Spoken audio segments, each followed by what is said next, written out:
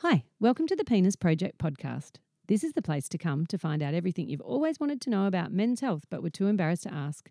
Join physiotherapist Dr. Joe Milios and sexologist nurse practitioner Melissa Hadley-Barrett as they talk to real men and the experts about men's private parts.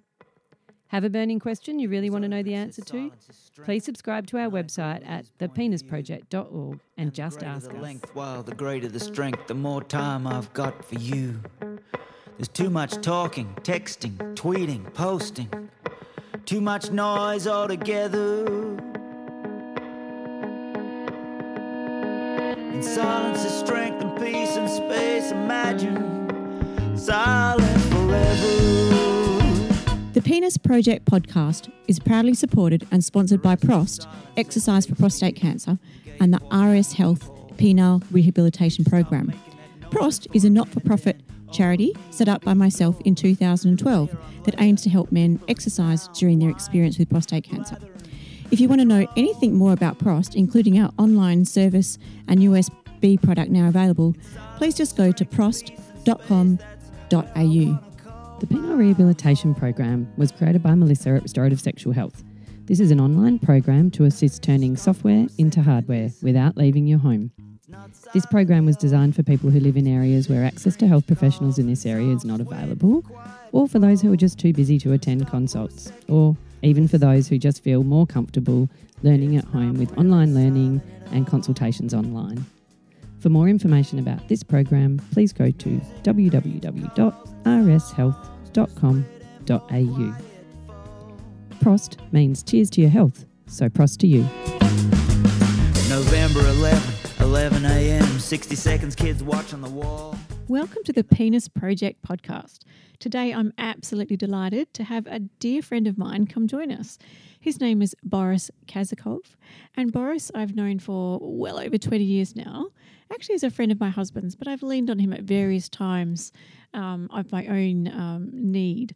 And Boris is an accredited practicing dietitian and nutritionist with more than, 30 years experience? Pretty close, yes. So, Boris, thanks so much for joining us today. Pleasure. Thanks for having me.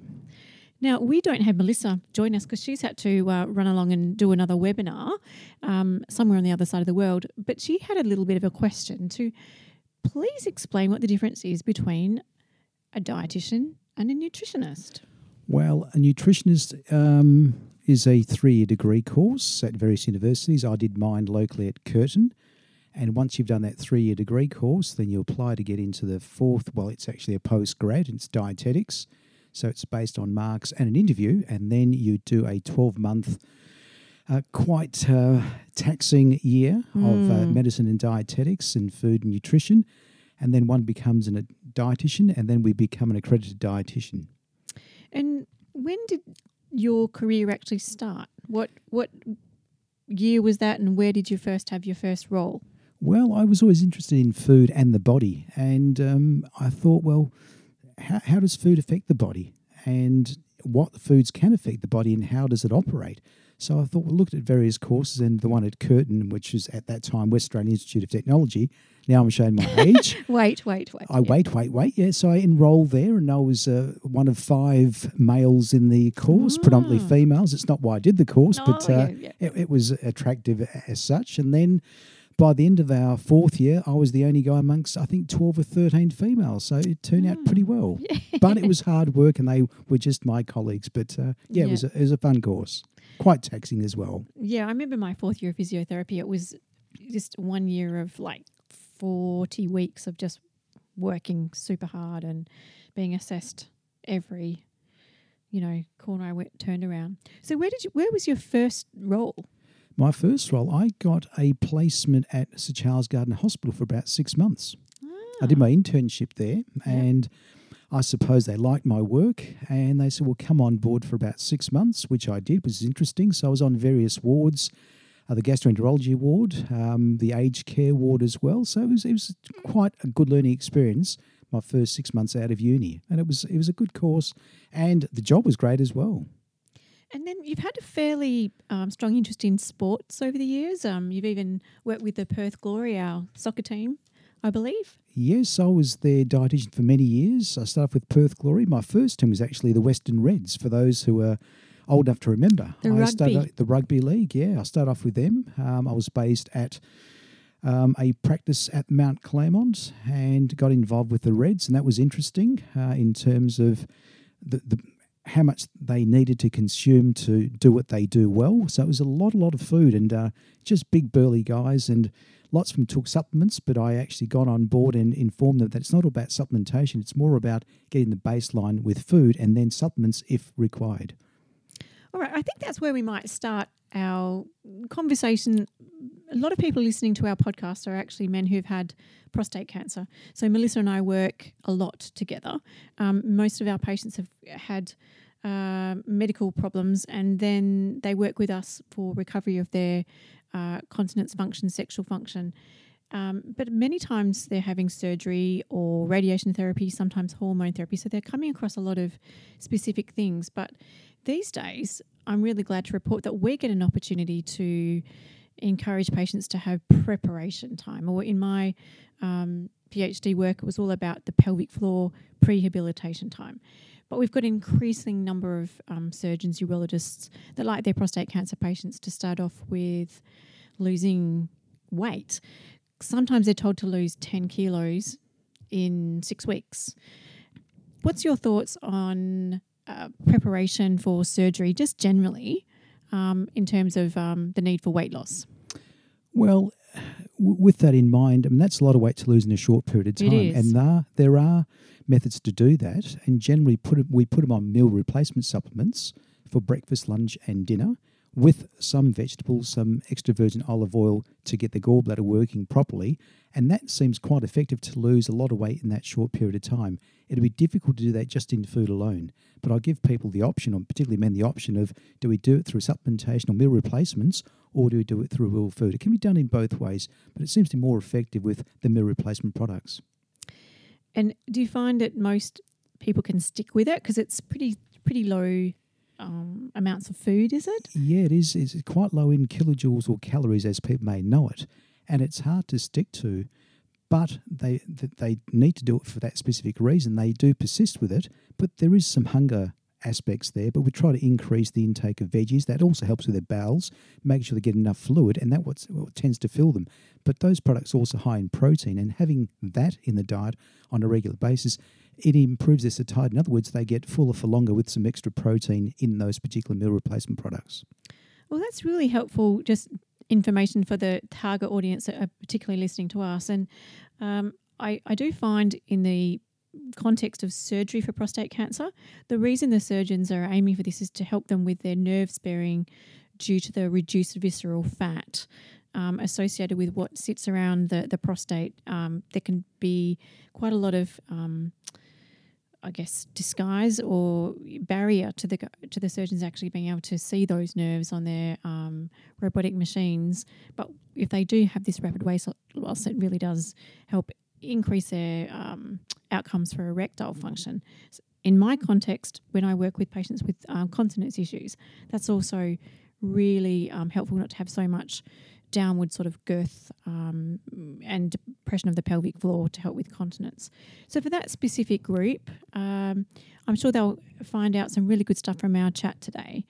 But I wanted to talk more generally. We like to cover the topics of men's health, and we had a little brief chat just when you came and sat with us before, Boris, about just how to approach your everyday in a balanced way. So we'd like to do a little bit of talk, I guess, around how we can best look after ourselves over the lifespan. Just a few simple tips, maybe about diet and exercise. So, if I walked in today being someone who didn't necessarily need to have surgery, but just wanted to get some advice about sensible approaches to health and diet. Sure, Joe. Well, everybody knows about eating more fruit and vegetables. That's really, really important because those particular foods are also high in fibre and they're very, very filling, so you don't get very hungry when you have more fibre in the diet. But they also contain antioxidants in terms of vitamins and minerals, and that also improves health and well-being. So you can't go past that old message about more fruit and vegetables. However, it's not just about fruit and vegetables. You need some protein. and ideally some protein at each meal. And those protein foods are things like your lean red meats, chicken, fish, nuts. And if people don't like the flesh-based food, and some men don't like flesh-based foods, they want to go and have something different, then things like legumes like baked beans, lentils, red kidney beans, 3-bean mix, they're all good source of protein, as are nuts. And also dairy foods are all part of that protein group. But in terms of red meats, from all the research that I have seen, we're trying to get men to actually eat less red meat, and we know that men are lovers of red meat. So my recommendation is to eat no more than about 350 grams of red meat, lean red meat per week. That's between 1 and 3 times a week. And how does that compare to the white meats? White meats, I'd encourage men to eat more white meats, but more seafood. So salmon, the oily type fish, sardines. I call them old people's food because most young people don't eat those oily type fish, No, we particularly don't. sardines and mackerel and herring. Now, be it fresh or canned, they also provide omega-3s, which help with heart health as well. So certainly a lot more of the oily type fish. In addition to that, we need some extra virgin olive oil because a lot of people cut away from the fats. It's important to reduce fats, but from the point of view of healthy fats, increase the intake of the extra virgin olive oils, avocados, nuts, because they also contain all the good fats. But the bad fats are in things like your processed foods, the potato chips, lots of takeaway foods, fast foods, donuts and the like. Cut those right back. We know they taste good, but I call them discretionary foods, so have them on an occasional basis. So a discretionary donut, what would be the quota per week that you would say would be okay? Well, that's a very hard question because it depends on the size of the donut, depends on the person's requirements in terms of energy needs. So if someone's trying to lose weight, it really doesn't take a lot of those discretionary foods to get a lot of kilojoules or calories. So the aim is to actually create a deficit and include foods such as those in the diet, but each person is very different in terms of my recommendations of how often or how frequently they should be having these sort of foods. So we're aiming for a certain amount of calories per day. Say someone's just thinking, I just want to feel a little bit better, maybe lose 2 or 3 kilos. Is it something that, exercise alone will be able to achieve? Or would you be really forceful about having protein with each meal as you kind of encouraged me to do and not so long ago? Well, some very good research that implicates the importance of high-quality proteins at each of the meals.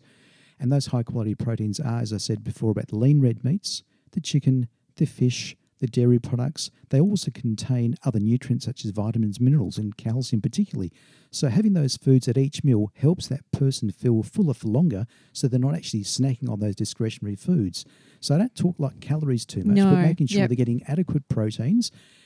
Some carbohydrate as well, because that's important. That fills up the muscles. People often go away from the carbohydrates because they think they're not good for them and they shouldn't eat them at a specific time. There's no hard, fast rules about when to eat carbohydrates. The body doesn't know whether it's 8 p.m. or it's 4 p.m. People have been told do not eat carbs after 4 p.m. or do not eat carbs after 8 p.m.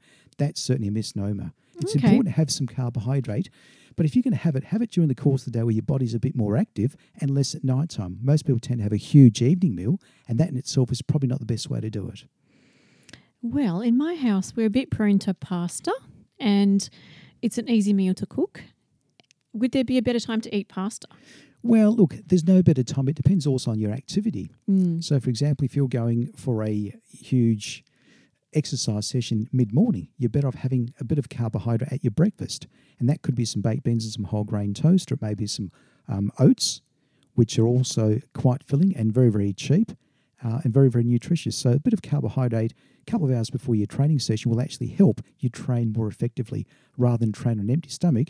And that in itself might be the reason why you're getting fatigued and maybe not looking at the weights or your gym or your running session or your bike session as being something that you'd like looking forward to, because you do get fairly tired. Yeah. Just thinking about that, protein supplements, what's your thoughts on those for when, people are going, doing a gym workout and then they protein before and that protein after? What's the latest on that? Look, protein supplements have their place in most people's diets. However, all you're getting is just pure protein. And generally they're whey protein isolate powders or whey protein concentrate, and it's just pure protein. My recommendation is to have protein as a real food, and as I said, could be the real lean red meats, the chicken or the fish all the nuts, all the legumes, because they also provide dietary fibre, vitamins and minerals. So there's no real need to have protein supplements. As long as you're having the real food, distributed evenly over the course of your meals, you should meet your protein needs and in most cases surpass them. But they do have their place. For argument's sake, if someone was training in the afternoon and dinner wasn't ready for a number of hours after their training session, particularly if it's a weight training session, then a whey protein isolate powder mixed with water could be something post-training which would help stimulate the muscle, but it won't actually make it grow. It'll actually stimulate it. You need the extra fuel from the carbohydrates, the good fats, to allow that muscle to grow. That makes perfect sense. But so many people wander around like with these big tubs. Every time I go to the supermarket, you see people almost doing weightlifting with their protein supplement shakes. So it's not a necessity. People are, probably edging into that fashionable aspect of it. Well, a lot's got to be said for marketing, Jo. Yeah. And these companies spend, I won't tell you how much, but they spend a lot of money on marketing. And so the fancier the I guess label, if it's got someone that looks like they're pumping iron and it's colourful, it's very attractive to the buyer. And sometimes it's not a matter of what it cost. And in some cases, people think, well, the more expensive, the better that powder is. But that's not the case. So it's not always necessary. But it, as I said, it can fit into a person's eating plan if necessary. But firstly, food, then supplements in all cases. Excellent. I think that's a very fair appraisal there, Boris. Can I ask you a little bit about exercise now? What should the average person be doing for exercise as a daily requirement just for general health? Well, a minimum of about 150 minutes of accumulated exercise over a week. So you break that down. I'm not a mathematician. That probably works out to, 22 minutes a day? It's pretty good. And most people can probably find at least 22 minutes a day. But if they're aiming to lose weight, it actually is double that. So it's 300 minutes per week. And that can be quite hefty. And that's a combination of both weight training in the gym, or unless you've got a set of weights at home or a gym set up at home, in addition to aerobic activity, and that could be cycling, could be running, could be on the Stairmaster or treadmill, whatever you've got available to you, and also some flexibility. And that being the case, is what we do on Monday nights with Jo. We do yoga. And as one ages, the flexibility of a person diminishes. So it's important to actually increase your flexibility by doing the stretching, yoga for one thing, Pilates is another, but aerobics and also some weight training as well. And men often feel that they shouldn't do weight training, but as we age, we tend to lose muscle mass. It's called sarcopenia. Right. And so once you actually start losing muscle mass, you become weak, your strength's affected, and having some weight training can actually build the muscle, but you need sufficient fuel from your foods to actually build muscle. Okay, so there's no point starving yourself to lose weight. And I learned that lesson because I tried for 6 weeks or so just by eating one meal a day, and my scales didn't even shift 100 grams. So although I was exercising, I actually didn't lose any weight. But your advice was start eating a bit more protein. I did do that, and start increasing my load. I did do that, and lo and behold, I lost those couple of kilos. Still got a couple more to go. But that was the first time in like a whole year of trying to shift anything that something started to move. Well, but not eating very much can be counterproductive because the body needs fuel. And if you're not feeding the body with the right sort of foods, the body will actually break down its own muscle to supply you with energy. And so you're defeating the purpose. You go to the gym to build muscle, but the body's actually breaking down the muscle. So you're not getting that net effect of gains. Weight training will actually stimulate muscle growth, but not having enough food will actually break down that muscle. So as I said, it's counterproductive. Yeah. And you won't lose very much. And it's been shown that if you actually increase your muscle mass, you increase your metabolism. In other words, you actually burn more fuel when you're carrying more muscle mass. And what about the fact that once you exercise, you suddenly get bigger cravings? And, you think, I've exercised, so it's okay for me to eat, not a discretionary donut, but, increasing your intake to satisfy your increased craving. What's your comment on that? And that it's pretty common, and people don't often realise you don't burn that much in a weight training session or an aerobic session or even a yoga session, but it's the output and the perceived exertion that one places and feels after a session, then they actually need to eat more. But my recommendation there is that if you are hungry after an exercise session, I mean, just picture your dinner plate, not a bread and butter plate, but a dinner plate. Half of what you eat should be vegetables. And I don't name any specific veggies. It's just basically lots of colours. So think of the colours of the rainbow. As many colours on your plate in terms of the veggies, then a quarter, that's 50%, then 25% should be your protein. That could be your lean red meat, your fish, your chicken, or it could be your legumes. Yep. And a little bit, another 25%, if needed, a small portion of carbohydrate. It could be brown rice, it could be quinoa, it may well be some pasta. What about a baked potato? Baked potato is good, but leave the skin on. A lot of people, shy away from spuds. There's no reason for that, and they are nutritious. Well, I'm so glad to hear you say that, because if I got asked the question, what would I have as my final meal if I could, it would be a big baked potato. But baked potato just doesn't cut it. Add some protein to it. Although it might be your last meal, you don't really care. Yeah. But, I mean, from a vegetarian's perspective, you don't need any meat on that. It may well be a baked potato, could be some red kidney beans, or it could be a chickpea curry on your potato, and that satisfies the fibre in the potato, the fibre in the chickpeas, the protein in the chickpeas, and it's pretty tasty. Oh, lovely summary there, Boris. I've got another question, just throwing this out to you. Eggs. What's the right amount of intake for eggs these days? This has come in and out of trend as well. This changes every probably day or every minute, actually. How many eggs shall I eat? Eggs are a nutritious product, or food, I should say. High in protein, good fats in the yolk, not just the egg whites like some of the bodybuilders have. They'd shun away from the egg yolk and just have the white. But you're not getting all the vitamins, minerals, because the egg white is just pure protein. Okay. And so in terms of recommendations, if you've got heart disease or you've got high cholesterol, no more than 7 eggs per week. Okay, so that was actually something we were going to merge into. People who actually, need a better nutrition for cardiovascular health. You've just said if you have high cholesterol, no more than 7 eggs. And so if you don't have high cholesterol, I don't have a quota for someone who doesn't have high cholesterol.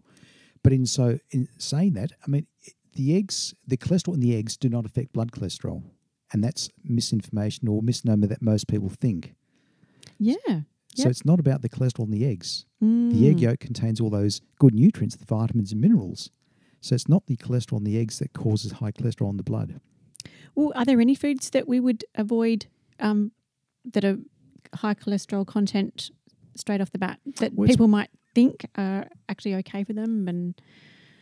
Well, certain foods like, again, I call them older foods, things like liver, because that's where cholesterol is manufactured, in the liver. Yep. So having a lot of liver, pate can actually increase cholesterol levels because that's where cholesterol is produced. Okay. But that's not to say the occasional Friday night if you have cheese and crackers and a bit of pate, that'll affect your cholesterol levels, but it's a regular intake of those sort of products, particularly liver itself. And what if someone's, I'm just throwing stuff out to you, what if someone's recently had a heart attack and they need to really work on their cardiovascular health? Is there any foods that they should be looking forward to including a little bit more? Certainly a lot more of the oily fish, Joe, the salmon, herring, mackerel, whether it's canned or fresh. So having a more omega-3s in the diet actually helps. And it's great for the blood as well. So a lot more of the oily fish and also seafood. People often think that seafood's not good for them because of the cholesterol component. But in terms of heart disease, certainly a lot more of the oily fish are very necessary. And let's bring it the other way to younger men, let's say. Is there anything that helps through puberty or increasing testosterone? Melissa wanted to ask that question about you. Are there any foods that increase testosterone? Not specifically for men around puberty because they have high testosterone levels, but as you age, and testosterone levels actually drop as we age, and my understanding is that it drops at about 1% after the age of 30. 1% per year? Yeah. Right. Yeah. And so I do get asked that question a number of times, how can I boost my testosterone through food? There are some foods, namely the oily fish, the salmon. These keep coming up. The mackerel. There seems to be ginger, pomegranate, green leafy vegetables. But there's no clinical studies to actually prove that these have an effect on boosting testosterone. Okay. But to be aware of those fishy, oily foods once again as potentially being a part of that process. Very much so. All right. I'd like to completely switch direction now.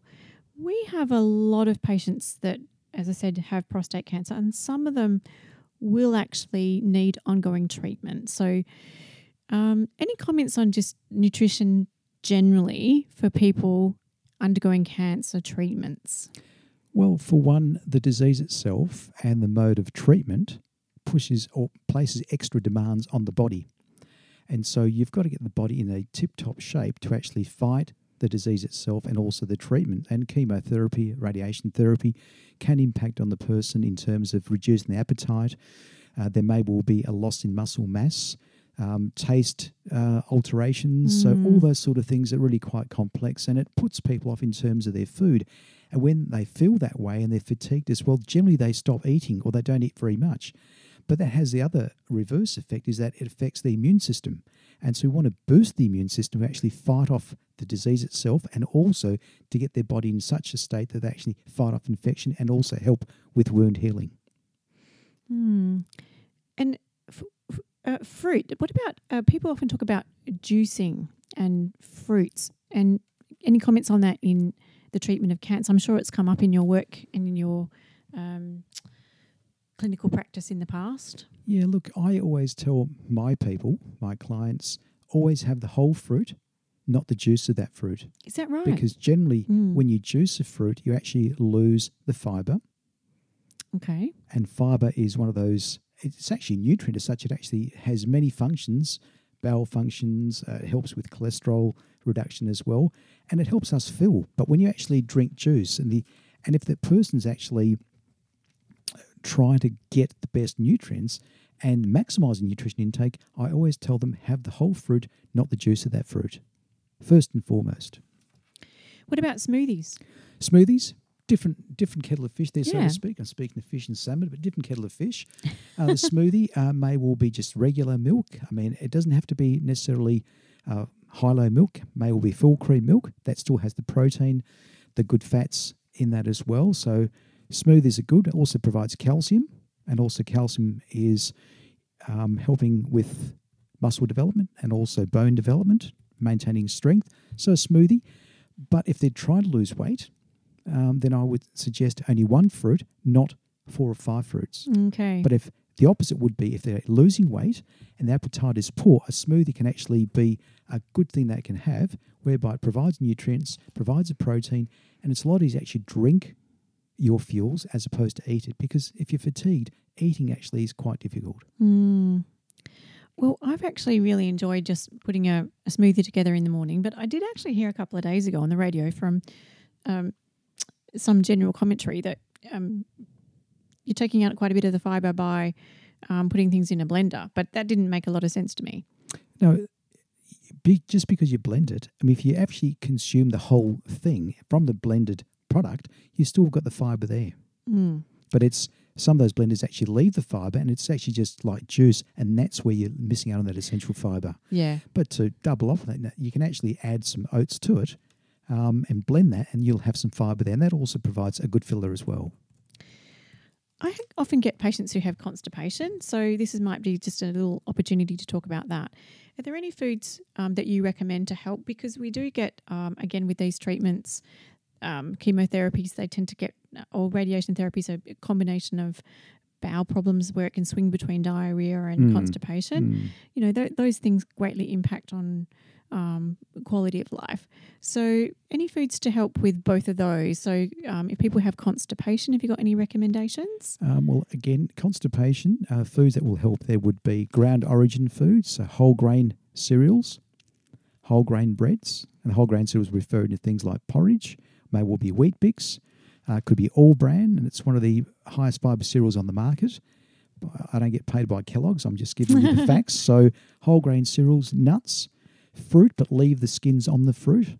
That's important because, again, if you take the skin off, you're losing the fibre. Nuts, legumes like baked beans, lentils, soybeans, they all help in terms of alleviating and helping with constipation. But having said that, once you actually increase your fibre intake, you also need to increase your fluid intake. It's just like a sponge soaking up water. So if you've got the fibre there, you need the fluid to actually soak up the fibre. So it goes through the bowel unchanged and it comes out quite smoothly. Yes, and I have something called the Bristol Stool Scale. Do you ever refer to that in your practice? Not always. It's sometimes too complex. I just tell people, they just want to know, how do I improve my constipation? And that's the We can leave that advice. to the physios Correct. drawing out the good old Bristol poo chart. Correct. What about diarrhea? Is there anything people should be avoiding? Complete opposite. So instead of having, for example, high fibre, you go for low fibre or low residue. In other words, instead of having, for example, could be porridge for breakfast, I would swing and go for cornflakes or rice bubbles.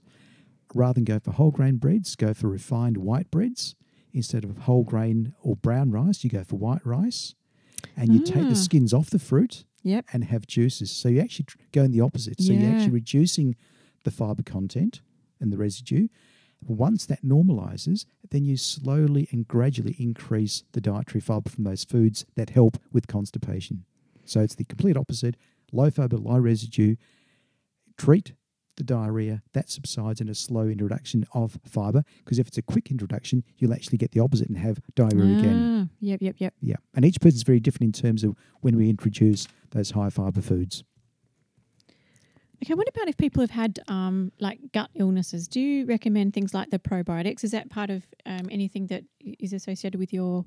I do, but I always try to get it through foods first. So things like dairy products, particularly yogurts, they're good in the probiotics. In things like the high fibre foods, people who go on very low carb diets, they also miss out on the essential fibre. And that's when they miss out on the good gut bacteria. Yeah. And there's lots of reasons why we need the bacteria in our guts. It helps from weight loss, amongst other, with IBS as well, and it helps introduce that good gut flora, which is really important. And lots of good research shows that low carb diets actually eliminate or reduce the amount of good gut bacteria. Okay. And would the yogurts that you're talking about be like your Greek yogurt that needs to be natural? Could people have flavoured yogurts? They can have flavoured yogurts. They'll still get those cultures in there and the good bacteria. And I'm just bringing a whole lot of just random questions at you just because of things that people often comment to me. All of these diet products and these low sugar products, what value do they have? Look, they have their place in a diet, particularly if people want to lose weight.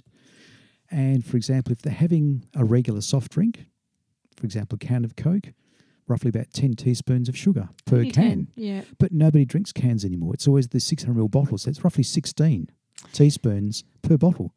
Yeah. And what you're getting there is just straight sugar, no nutrients, no minerals, no dietary fibre, just straight sugar.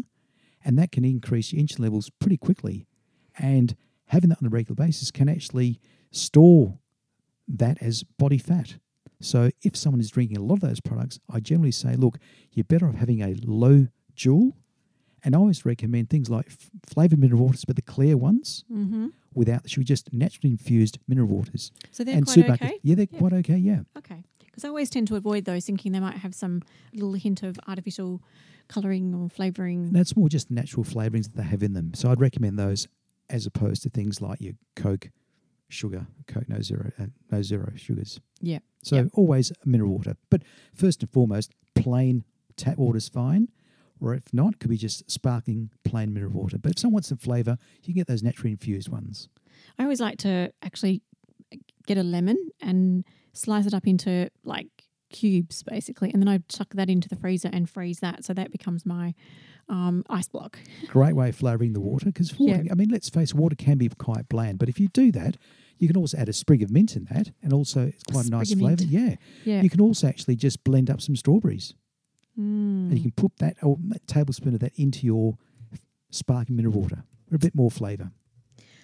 Well, what about alcohol? Let's have a chat. We have a bit of an alcohol problem in Australia.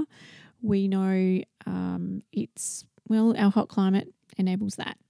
To be, a few coldies, one becomes six quite quickly. Just about every patient that I interview is drinking alcohol on a daily basis over a certain age group. That's mostly men over about 60.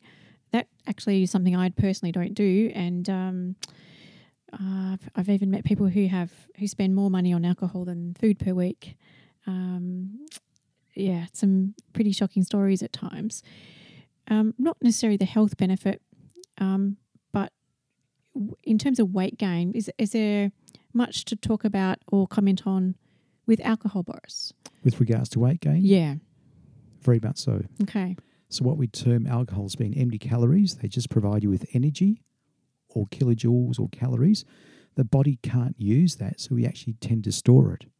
And it's quite easy to consume lots of kilojoules in an alcoholic beverage. Now, be it a wine, or it could be a beer or a spirit, and it's very easy, as I said, to store those calories. And generally speaking, when you drink lots of alcohol, that also can actually increase your appetite. And generally, when your appetite increases once you've had alcohol, it's generally not for healthy food, as I mentioned about that plate with You get half the veggies. munchies. You get the munchies. And it's generally snack foods. And generally, when you eat those snack foods, they're very, very high in calories and high in fat, and you store it predominantly around your middle area. And so the visceral fat starts to build up. And that's one of the components of, I guess, a higher risk of cardiovascular disease and also diabetes when you're carrying visceral abdominal fat around the middle. I call it veranda for men. Oh. So when it's in a, I guess, size that you can't see the tools, so to speak. Yeah, I just had a patient earlier today with that. Requires total renovation. But you Yeah. can't spot reduce. The body will actually lose fat from where it needs to. But once it's around that middle, the abdominal obesity, that increases the risk of those diseases, conditions such as diabetes, cardiovascular disease, and hypertension. Yeah. Well, just being the penis project, there's a little quote that I often say when I'm doing presentations, and that's for every 16 kilos of weight gain, there's a corresponding 2.1 centimetres or inch of penile length lost. So, that's often a bit of a inspiration for some of our patients, particularly if they're going to be having surgery and losing some of their erectile function, where they actually get penile retraction and things. So it's actually something that usually gets guys quite motivated. Well, why wouldn't it be? Totally be expected. But if your waist is around 102 or greater, and that increases the risk of those 102 centimetres. 102 centimetres, that increases the risk of diabetes, cardiovascular disease, and certain cancers as well. So get that waist under 102. Okay, what's it for females? Females, I'm dealing with a lot of males. Yeah, but I think it was 88 centimetres the last time I looked. Does that I think ring it's a bell? about 80. It's about 88. Yeah. Oh, there's so many interesting things about food. When we were having the chat earlier, I said, "How was your day today?" And you reflected on that. Yeah, it was okay, but then that you felt like you needed a bit of exercise. So how does exercise fit into your day? Well, we don't always feel like exercising. Well, I don't, and I'm a dietitian. I'm active and I'm fit. But there are some days where your mood's not that good, and you get up in the morning, you think, well, what have I done the night before that's actually made me feel pretty lousy in the morning? And sometimes you can't pinpoint. Was it you didn't get quality sleep? Was it too hot? It was hot last night. I had the aircon on, but it was still maybe broken sleep. Yeah. So I figure I can do one of two things: hang around at home and do nothing, or go to the gym and boost my mood. And so we know that exercise also boosts testosterone, and exercise actually improves your mood. And so once I actually went to the gym, did my workout, had a shower, I felt fantastic. And that also sets me up for the day that I've got ahead of me. So one of those things that's really important, just to improve your mood. And exercise in general produces the happy hormones or the endorphins. Correct. Are they something that then persist for a few hours, do you find personally? Well, for me personally, once I've had a workout, depending on the, I guess, intensity of the workout, the more intense, I guess, the greater that I feel in terms of those endorphins. But one can't always exercise intensely because one doesn't always feel like it. So I listen to my body. Yeah. If I'm feeling really good and I've got a lot of energy, I'll actually push myself harder. Yeah. On days that I'm not that, I guess, energetic, I'll still get to my exercise session. Now, be it the gym, be it a cycle or go for a walk or go for a swim, at least I've done something. So something's better than nothing. Because if you're at home, you're more likely to partake in eating.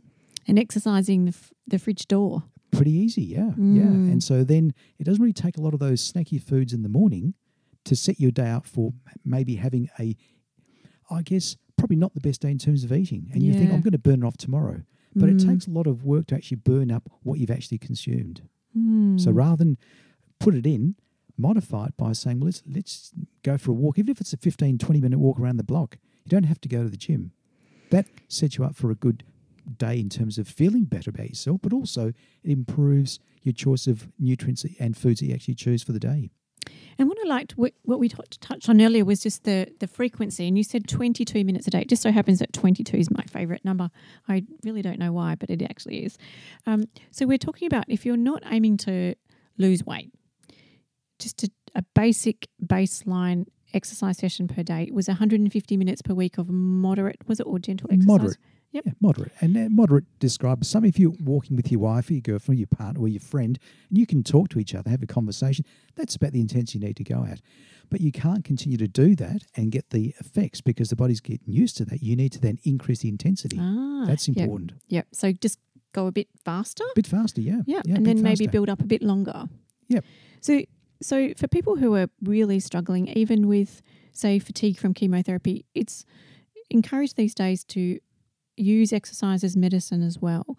And that same concept of 150 minutes a week is now a recommendation through ESSA, our sports accreditation society. And to add in the cardio resistance work of about 3 sessions of 1 hour per week. We also touched about that as being our personal ideal as well. Well, I try to get to the gym every couple of days. And I've got my own program. I've been training for quite a long time. My aim is not to actually build huge muscles.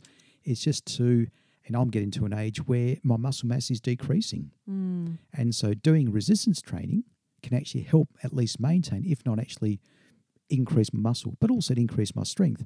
And once you actually feel stronger, it actually helps with your core stability as well. So you find people who get into a certain age, they can't even get off their chairs or off the couch. Oh, yeah. And so look at the exercise in terms of muscle building from that functional component rather than just aesthetically. Because you can get strong people look like they're strong, but not necessarily functionally strong. So weight training is important for many facets of good health and well-being.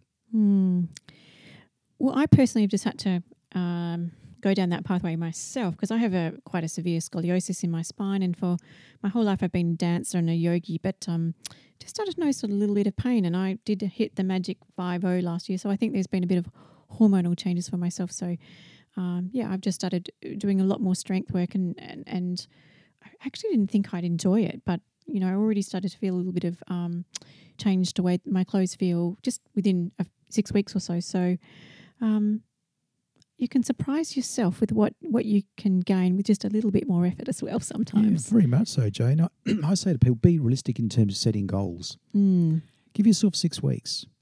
And it hasn't taken you 6 weeks to get to where you are in terms of your weight and your so-called veranda, I call it. Yeah. But allow yourself 6 weeks. And if you're not losing much on the scales, look at how your clothes feel. I mean, if your belt's coming down by a notch or two, then things are starting to change. You're changing body composition. So it's not all about what you weigh, but as I said before, it's about your waist measurement. If it's coming down, the belt's coming down, your clothes are feeling looser, things are starting to change. And also your strength, you know that you can actually lift more and you're feeling better about yourself. And I think that's really important in these days. With COVID and all of our lockdowns, we've all had to become a bit more resourceful with, what we can do from home. Walking's certainly the most easiest. You don't need to go to a gym either. You can use like milk bottles, can't you, filled with water? Very much so. I mean, if you're those men who help their wives do the ironing. Yeah. There's a few of those out there, I'm sure. Steam or distilled water comes in 4-litre bottles. Fill that up with water. So you've got 4 kilo weights.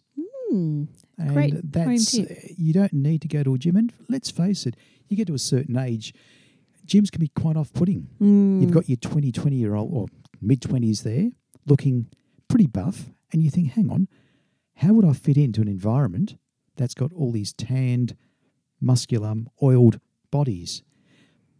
That could be off-putting. Not for me, but for some, yes. Do it at home. Yeah. I mean, do your own body weight, do some push-ups and start off with just your knees. And then once you start gaining some form and some strength, do your regular push-ups.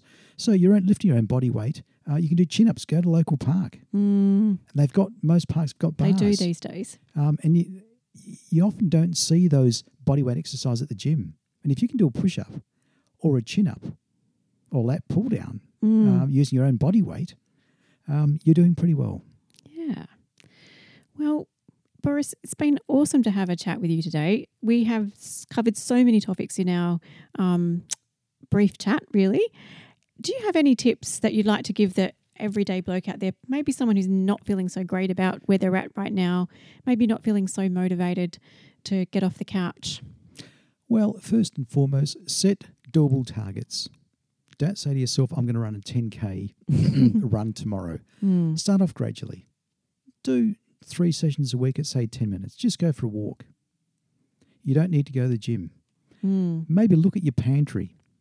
See what's in there. Do a pantry cleanup, I call it. Yeah, right. Throw out some of the foods or actually give them to other people, family members who not necessarily may need them, but if you're not wanting to waste them, give them away. Restock the fridge. I mean, look at your fruit and vegetable cabinet. If it's going mouldy, certainly buy as you need. Yeah. But fresh is always great. Fresh fruit and vegetables. Just work on colour. About the breads, you may not have to eat bread every day if you choose not to. Buy good quality whole grain bread, keep it in the freezer, just take it as required. Yeah, that's a favourite Have some tip dairy of mine. products. Full fat dairy products. It doesn't have to be low fat. Greek yogurt, regular milk, regular cheese. Most men like their cheese. Try to cut back on your meats. Men love meat. Smaller portions. Smaller portions. I mean, Half a plate of vegetables. Ideally, yeah. Dinner plate size. Don't cut out your red meat. Just have smaller portions of red meat. People say, what sort of quantities? Look at your palm. Palm size and thickness is about what you need. Some men have got pretty big palms. Yeah. So in some cases, you might have to have less than that. But some guys want to use 2 palms. 2 palms. Just use one palm.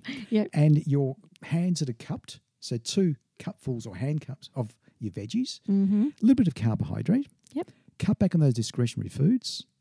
Moderate your alcohol. I mean, have a beer with your meal. Don't have 2 beers prior to your meal because that increases your appetite. Yeah. And you'll eat more. So have an alcoholic beverage with your meal. Drink more water. And if plain water is pretty boring, it may well be, just the flavoured, naturally infused mineral waters are always quite nice. Or my little lemon ice block trick. Exactly. With maybe some mint or some A sprig of mint. Sprig of mint. Certainly increase your intake of good fats, extra virgin olive oil. People have heard about the Mediterranean diet. There's a lot of good research showing the benefits of Mediterranean diet. So a lot more of the extra virgin olive oil. Well, I think being married to a Greek, that's actually a really good time to close. We have olive oil on everything, virgin olive oil. Boris, thank you so much for joining us today, for your wisdom and wonder in all things dietetics and nutrition. Thank you, Joe. It's been an absolute pleasure. And if I'm invited again, I'll be happy to come down. It's been really good. I'm glad I've spent some time with you and just nutting out the good aspects of good health and well-being. Thanks, Boris. You're a champ. Pleasure. Thank you. Thank you. I'm gonna tell you about a boy who lives inside me. He's been there all of my life. Hi, this is Dr. Joe. Thank you so much for listening to our podcast. We're getting so many emails, so many questions and so much feedback. And Melissa and I are absolutely thrilled about this. What we'd really love you to do, though, is to share our podcast with anyone you think might benefit, including any man in your life. Simply download using your favourite podcast app or subscribe to the penisproject.org. You'll get a weekly email and new releases, and this helps our podcast to get more people. And if you write a review and subscribe as well, we'll get known more widely across the globe. Meanwhile, let's keep the conversation going. Women, just a mystery to me. I've got a boy of my own now. It fills me with pride to see him growing so fast into a man. His victories become mine.